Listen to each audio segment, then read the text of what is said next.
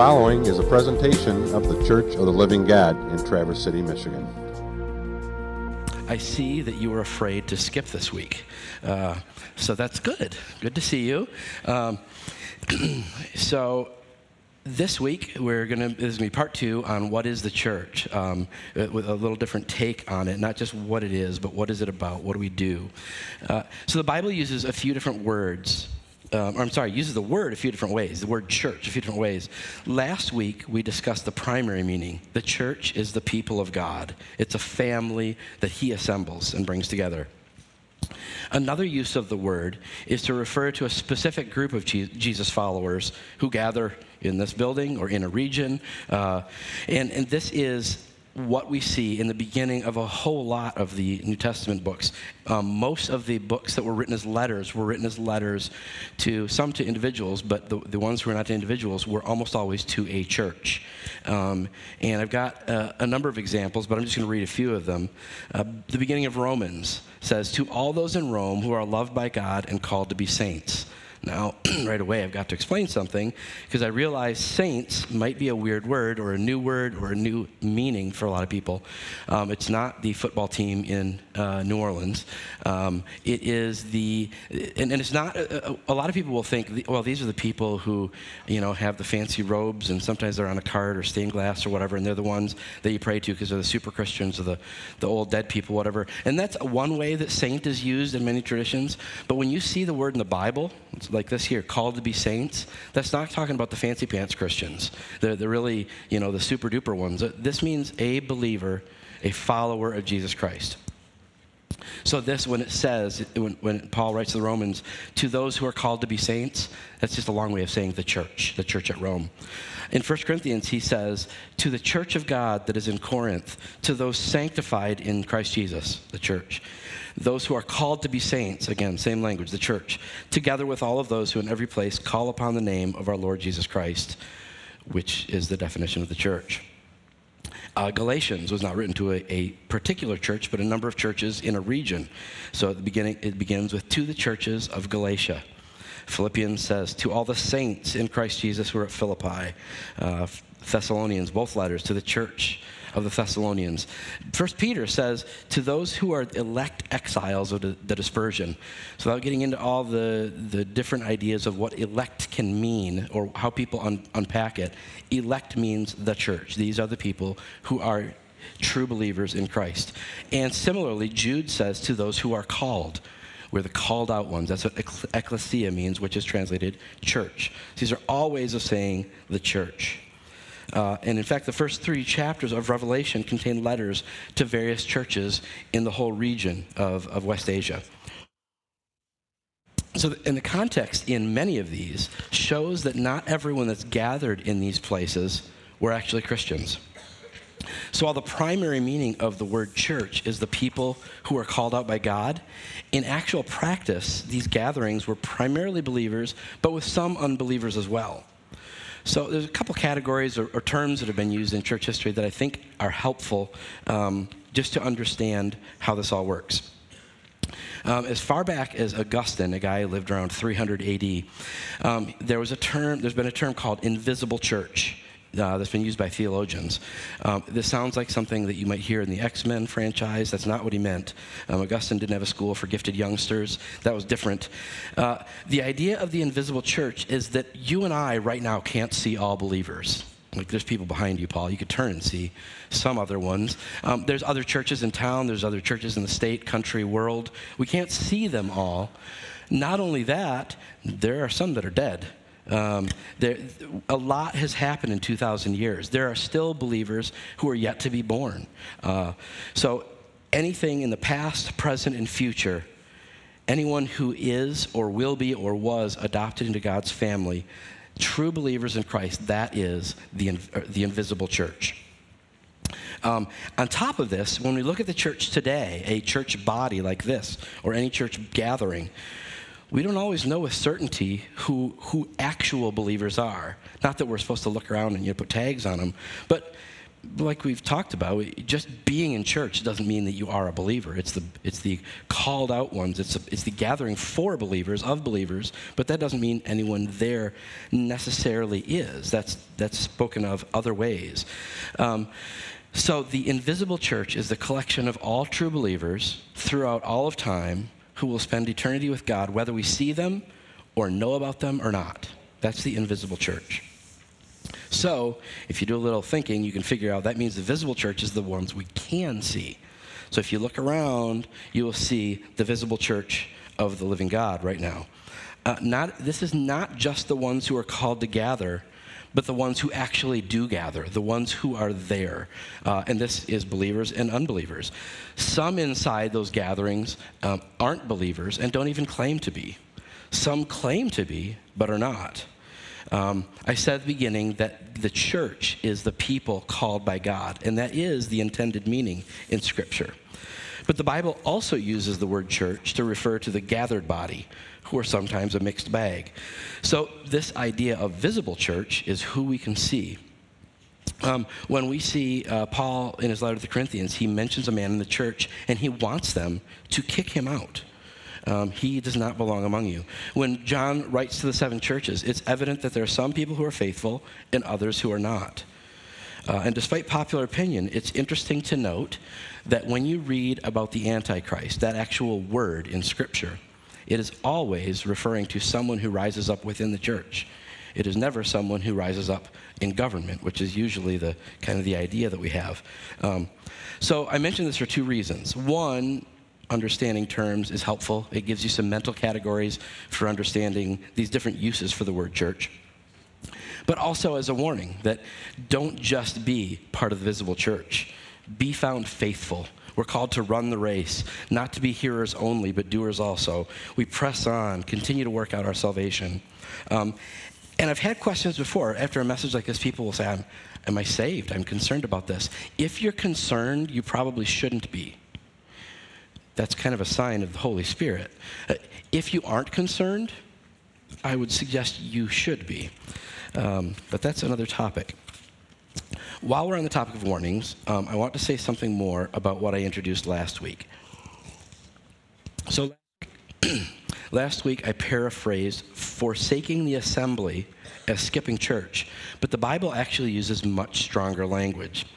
So not to beat a dead horse here, but I think this is worth looking at a little bit as I was looking into this last week. So this is Hebrews 10:25, part of a longer passage where this phrase says, do not forsake the assembly as is the habit of some. So this word of assembling or gathering, depending on what version you're reading, it's talking about coming together. And the word that's used is based on the same word. It actually looks like the word synagogue if you look in Greek, which was the Jewish worship gathering. So he's basically saying, don't stop synagoguing. Keep gathering together to worship God. And it's a verb, not a noun. It's not talking about a place that people go that is named the church. It's the action of gathering with the church, at the church, to be the church. It's a thing that we do. But I think the word I've misunderstood the most is the word forsake. To me, it sounds like the word forget. Like, yeah, this is a good idea, it'll go really well for you if you don't do this. It's not. It seemed to me like, don't forsake brushing your teeth. It's a good thing. But that's not the meaning of that word at all. And I'll show you that we already know that because that word is other places in the Bible. Here's a few examples. You probably already know the phrase that God will not leave you or forsake you. Same idea here, same word, that he will not leave you or forsake you. It's not just talking about, it's a good idea for God to not leave you. It's saying, no, he won't. It's just a fact. When God spoke about being abandoned to the realm of the dead, he used the same word.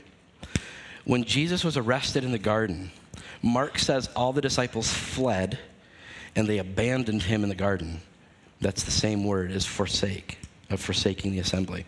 When Jesus hung on the cross, Jesus quotes David and says, God, why have you forsaken me?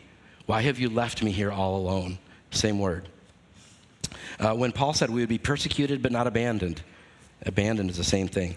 Paul also used this word when he described Demas and others who were with him in his ministry, either traveling with him or preaching to churches with him. But they left him behind, and he was pretty ticked. He had some pretty strong words to say to them. And he names some of them by name and says, "These people left me when I needed them. They left me stranded and betrayed." It's the same word that he used when he said, whoever wrote Hebrews used when they said, "Don't forsake."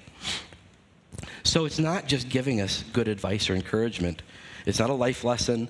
It's something almost like a rebuke. It's a warning. Don't abandon the gathering. Don't desert the worship service. Don't leave. Don't leave us in the lurch. And I don't reiterate this to condemn you, but it is worth warning. I wanted to bring it up just because I hadn't noted that last week, but I think it is worth mentioning because when we say, I don't go to church, it's what the Bible calls abandonment or desertion, which is a different thing that's worth some thinking. So we are now in the last days. We actually have been for 2,000 years. Soon the end will come. God will destroy the world and he'll remake it. He has told us that this would happen, but it's not the first time he said this. It's not quite the same thing, but something similar has already happened before. See if this sounds familiar. The earth grew wicked. No one followed God. For a long time he warned them that the end was coming. He made a promise to the righteous remnant, and he provided a vessel for them to protect them. He's done it this time as well. This ending will be much more catastrophic than the flood. This end will be final. The results will be devastating and eternal. The stakes are much higher, so the warnings have gone on much longer. The church can be compared to something like the ark. Those who enter and remain within will be protected from the ultimate devastation God will bring. Like the Israelites who are delivered from the watery death across the Red Sea and then guided into their rest across the Jordan, the true church will pass safely through this life because of God's miraculous intervention. Not only is it a miracle that God saves us from destruction, but it's a bit of a miracle that God saves us from each other. This came up in Message Plus last week.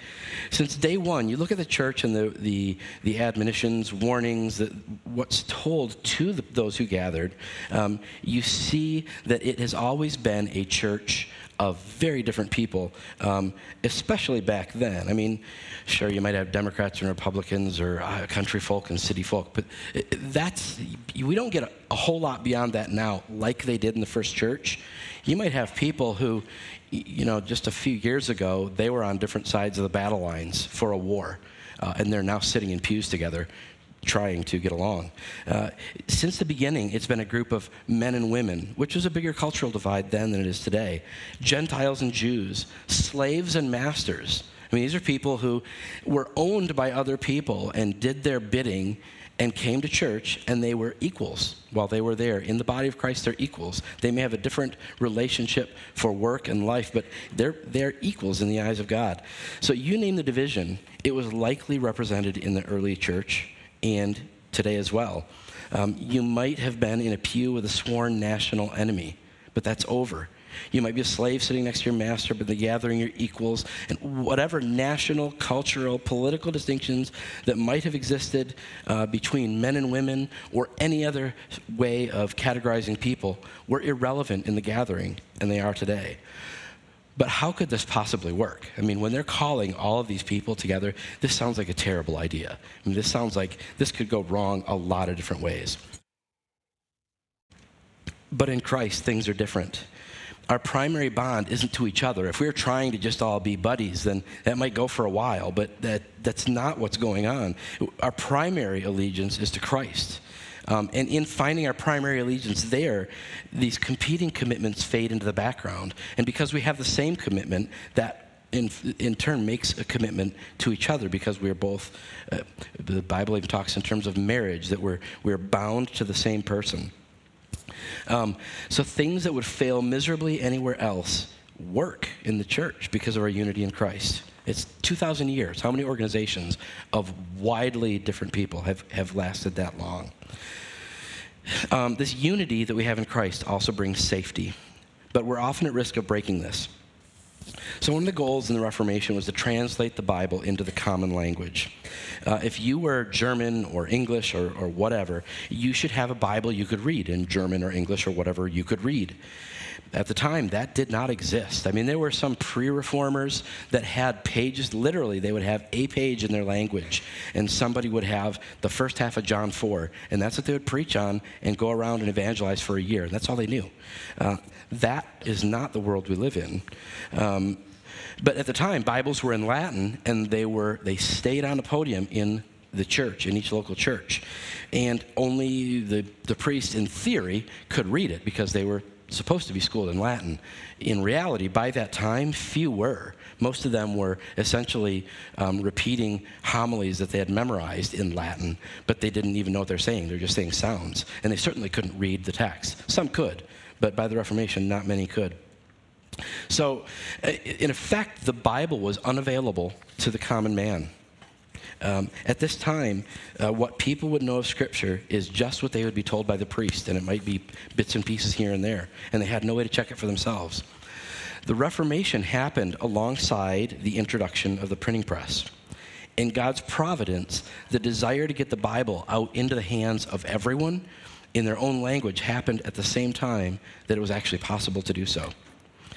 Now, there was pushback at the time. The Catholic critique was, well, we can't trust common people. They're not smart enough to understand this. They're going to screw it up. This is not true, but there is some concern in there that's valid. One example is that the Reformers spoke of something called the priesthood of all believers. The idea was that the Bible has language about us each being priests. But their idea with this phrase was to refer to the idea any Christian can speak to an unbeliever and lead them to Christ. They can tell them the salvation message, the gospel, and explain to them how they're dead in their sins and their only hope for salvation is Christ. Anyone could do that, not just some church official that had been appointed by Rome. And not only that, but the average person could read the Bible for themselves and for the most part understand it. Because most of Scripture is understandable. There's plenty of stuff that people disagree about or are confused about, but most of it is quite easily understood.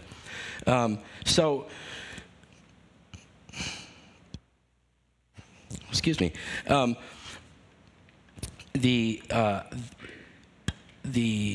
So back then, many, and today as well, misunderstood this concept, priesthood of all believers, and they heard it as the priesthood of each believer. And this happens all the time today. The Reformers didn't suggest that each person could come to a complete and perfect, unblemished understanding of Scripture on their own. That's not what they meant. What they're saying is most of Scripture is clear, but the safety comes in community. And that's part of the function of the church.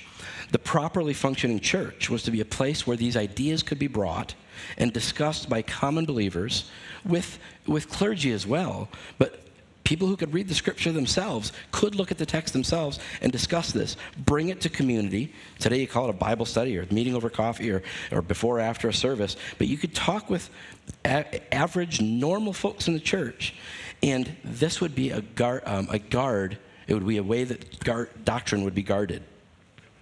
This is also part of the reason for the church offices of elder, pastor, teacher, these kind of things. It's to help protect the gospel. And that's a phrase that Paul and others use in their letters often, protect the doctrine. Unfortunately, this misunderstanding of 500 years ago still flourishes today.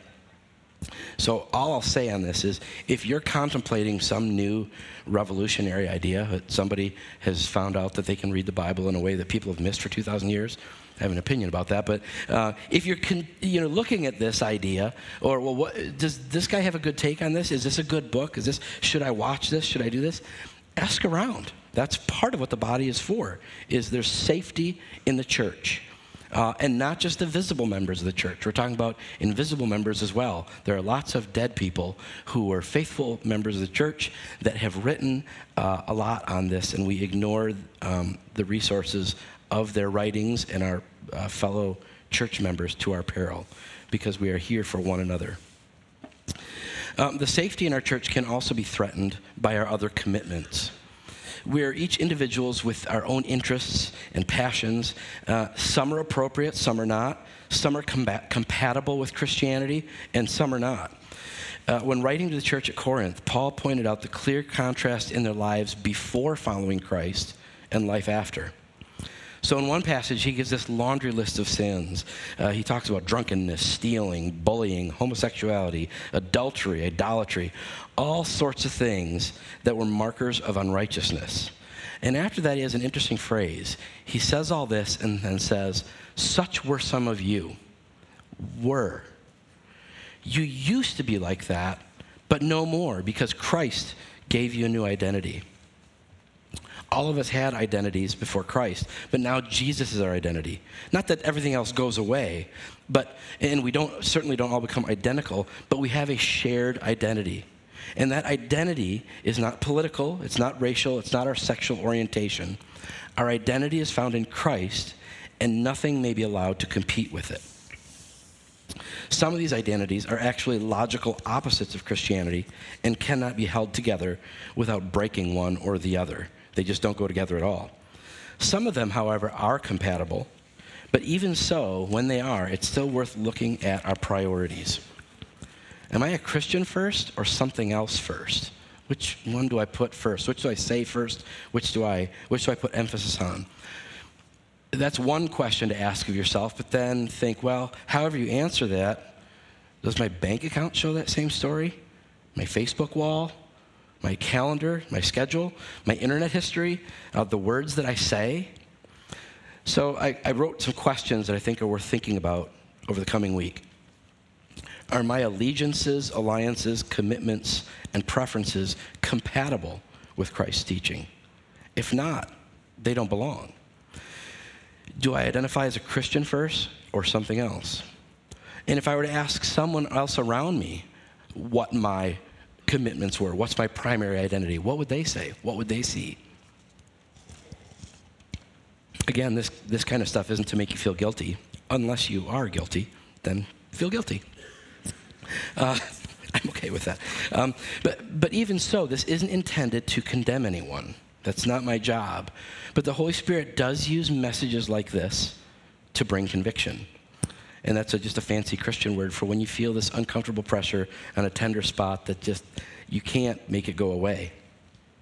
In the church, it's our job to sharpen one another, speak truth to one another, correct one another, sometimes even separate from one another, depending on what the issue is.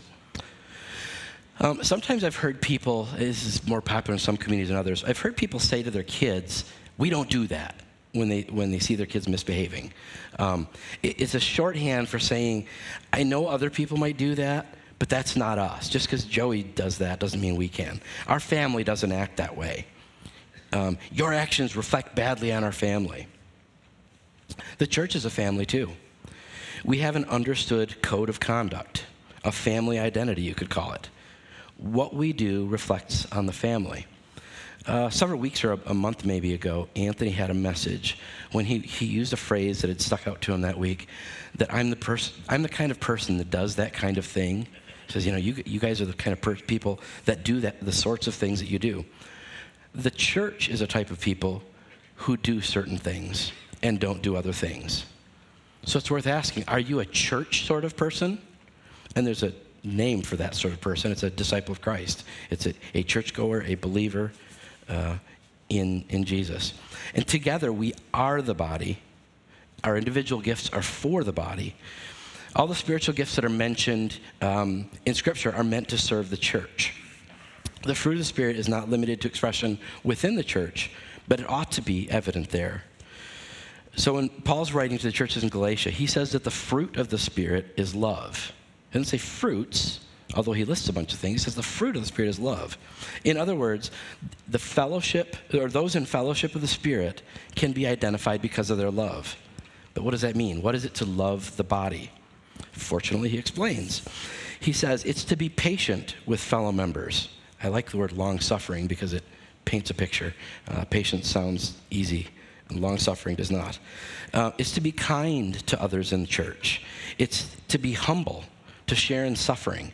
It's a life of joy and peace and goodness, faithfulness, gentleness, self-control. There are various passages that paint this picture of what life is. And it's a life that's lived as a reflection of our Maker. We are showing whose we are. We are His. We're the gathered ones. We're gathered to hear from God and gathered for a mission. But we're not. We have a lot of fun in the church, and lots of things happen. We learn, we play, we do lots of things. But we're not a community that is just for fun. Not that it's drudgery, but that's not the primary goal. It's not the Rotary or some other social group, but it is rewarding because God made this people, and there's no other group like it. In Scripture, we see that we are called the people of God, the disciples of Christ, and the fellowship of the Spirit, which is an interesting thing to see. I talked a month or so ago about the doctrine of God, the idea that Trinity is three persons but one essence. Well, the church is described in Trinitarian terms, and they're all complementary because God is one essence. These are all talking about the same God, but three persons. So these three people, three persons, doesn't mean we have three commitments. It's all the same thing. God called His people to come listen to Him. Jesus called His disciples, said, "Come and follow me." Then later He said, "Make disciples and teach others." The fellowship of the Spirit has been called to one another. One way I read that I really like is that the church has a threefold ministry. And the way that it's put is this: as a body, we are called to minister to God in worship, to the saints in nurture, and to the world in witness. The church has always worshiped God together in song, not just because of tradition, but because worship has always been happening since before the beginning. I think of this as part of Jesus' prayer, on earth as it is in heaven. Well, what's in heaven? Same thing happens on earth. For a short time each week, we on earth can join in with the heavenly chorus that's been glorifying God for eternity. And we've got a few minutes to join that same thing. This is part of the church's call. It's worth showing up on time to participate in that. I already spoke a bit about nurturing the saints. The New Testament is loaded with one another verses. You see this one another phrase. The phrase isn't always there, but the phrase is there a lot. When you see one another, it means brothers and sisters in Christ. Not that you just treat them well and treat others poorly, but the one is specifically referring to our brothers and sisters in the church body. And the sorts of things, it's a long list, but just for a short list, we accept one another. We tolerate one another. We forgive one another. We confess sins to one another. We love and serve one another. We honor one another. We bear one another's burdens.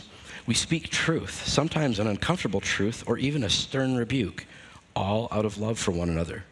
We encourage one another, pray for one another, and on and on and on. And honestly, this is just exposition. It's just going on and on about what it is to truly love. What is love? It's all this one anothering. This is what it is to love the body. So two things could be viewed as our witness to the world: what we show them and what we tell them. And I think we've lost a lot of ground on that first one in recent years. What does the world see when they look at us? I don't mean a show that we put on or what we're trying to show them, but I mean the way we actually are when we don't know that people are looking. Does it look like we love one another? Do we look like we have turned from sin, or do we still cling to some of that "for such were some of you" stuff? Do we show that God is our highest priority, or do we have other allegiances that are more evident? Of whom are we more critical, fellow Christians or the world? The Bible reserves judgment by humans for those within the church. We're not instructed to judge the world. Are we consistent? Do they see that we love what God loves and hate what God hates? Do we judge all with the same scale? Do we excuse sin? What we do reflects on the church and what and who we stand for. So we need to be aware of what we show the world. I don't think I need to say too much about what we are supposed to tell the world, or then I wonder, do I? It's popular to say, preach the gospel at all times and when necessary use words, which is a quote that was never said, but it makes a lot of memes. I get the point. The idea is that people want to say, look at what people are doing. We ought to be consistent. Our actions count, and that's true. We ought to live consistent lives and use words. I was all ready to say that we all know the Great Commission, and then I thought, oh, shoot, do we?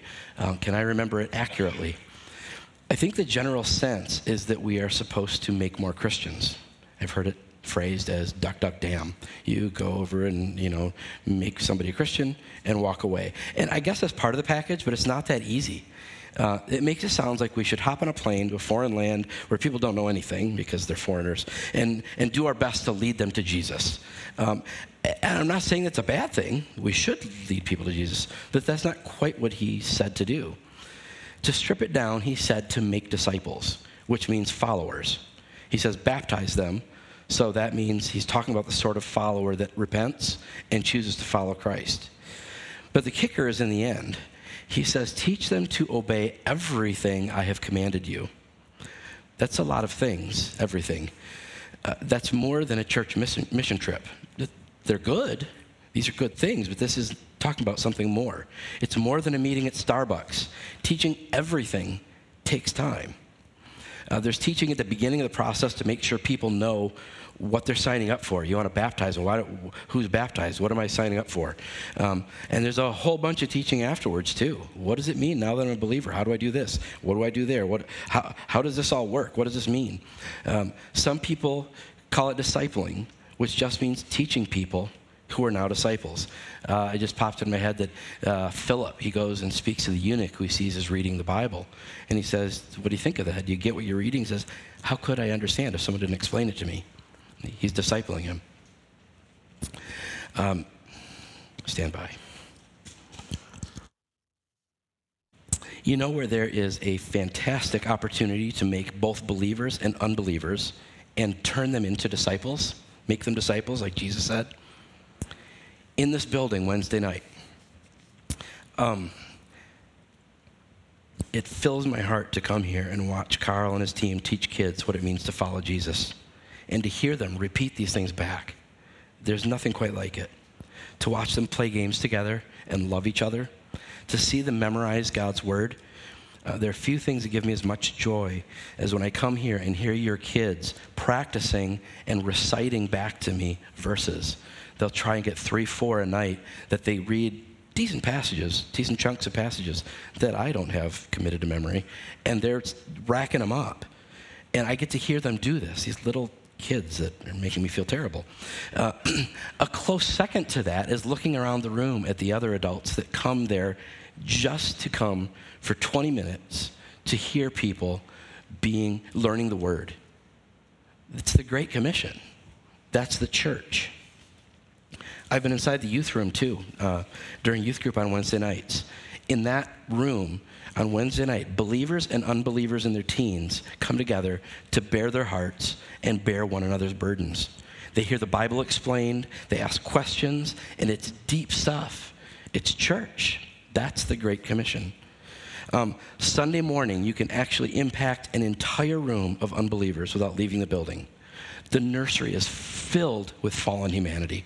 3 of them are mine, so I know. They are small, and you barely need a first language, let alone a second. It's not mindless babysitting. You're going and participating in the Great Commission. And it's a 2-for-1 deal. In one act, in a very short period of time, you get to serve your fellow believers, you get to do some one anothering, and you make disciples of their kids. What a deal. This mission field exists on the other side of that wall. Who would not want to do that? It fills my heart to the brim on this as well when I walk down there and see people in there ministering to kids, honestly. And of course, the Great Commission can be carried out in other places, not just in our church. I've been part of philosophy groups, debates, pub theology, lunches with friends, Facebook conversations, elevator rides with strangers. There are endless opportunities to talk to non-Christians about things that are important. And it's not as weird as you think. I understand there are settings where it's weird. But all of the preconceived ideas that I had when I would grow up and hear people say, you need to witness, and use these weird words that no one uses anywhere else but here. But if you think of it in terms of, do you talk to people about things that are important to you? You do it all the time. But do we do it about this thing? Not a guilt trip, but I'm just telling you, it's not that hard to do. The ideas that I used to have about how awkward it would be, I don't think it's ever been that awkward. It's usually pretty normal. But you don't have to limit your discipling to non-believers. You should do both. There are Bible studies, small groups, Sunday school, evening classes, Message Plus, and on and on. Some of my favorite time with fellow Christians happens at breakfasts, around a backyard fire, on a car ride, game night at Tom and Amy's. They're all different sorts of things to do with one another. The great news is you don't have to choose just one. You can do a few from each group. And not only is it participating in the church growth movement that Jesus started, but it's a lot of fun. But please don't just tell people. You have to do both. Show them too. Nothing you say will make up for a bad representation of Christ and his church. The people of God often have a bad reputation this day, and it's often deserved. We are ambassadors for Jesus Christ. We're his body created for ministry. So let's do our best to worship God, serve the body, and witness to the world. So we've covered a lot in the last couple of weeks. Hopefully you've seen that the Bible's description of life in Christ follows the model of the first church. It says in Acts 2 that they devoted themselves to learning, fellowship, communion, and prayer. They provided for one another. They shared meals in their homes. They met regularly. They told others, and the church grew.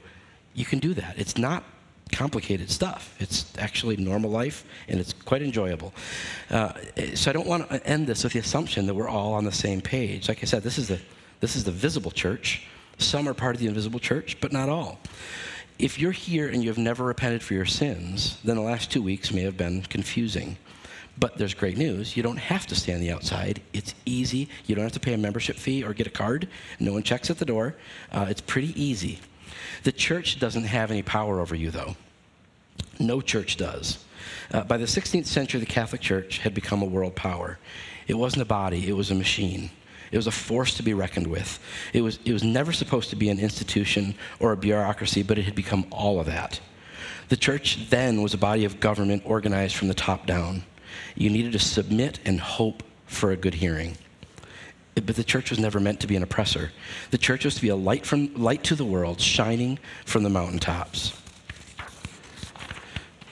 The church, as an institution, does not add us to God's family. It can't. Rather, as we talked about last week, God adopts us, and he adds us to his family. And at that point, you are part of the church. The way it's explained in the Bible is this. God chose us before the foundation of the world. Because of his love for the world, he sent his son, so whosoever believes in him should not perish, but have eternal life. Through this, he adopts us as an act of grace that we don't deserve.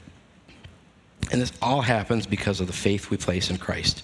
We're established on the confession of truth. This is the foundation. This is what Jesus said to Peter, that on this, his confession that you are the Christ, that is what he would build the church on. Paul continued this language and replaced our confession with the apostles and prophets. He clarifies that the foundation is Jesus himself. So how does this all go together? His point is the apostles taught what they saw and heard, which is what the prophets had foretold, and it's what we confess. And all of that refers to Jesus Christ being the promised hope for mankind.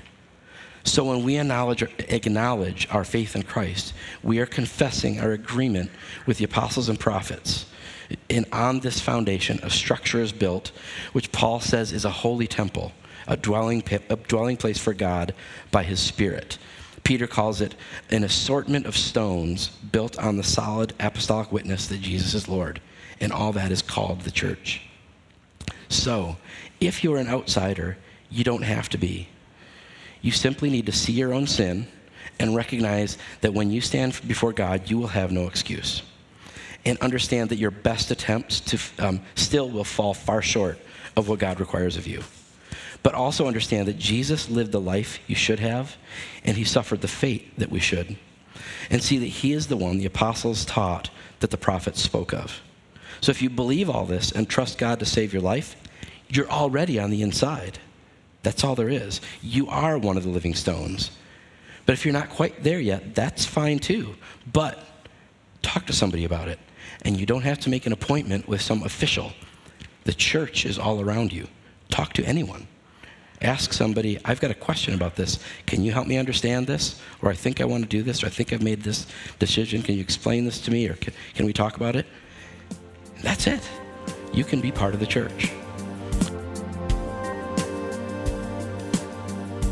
This has been a presentation of the Church of the Living God. For more information, please visit us at clgonline.org.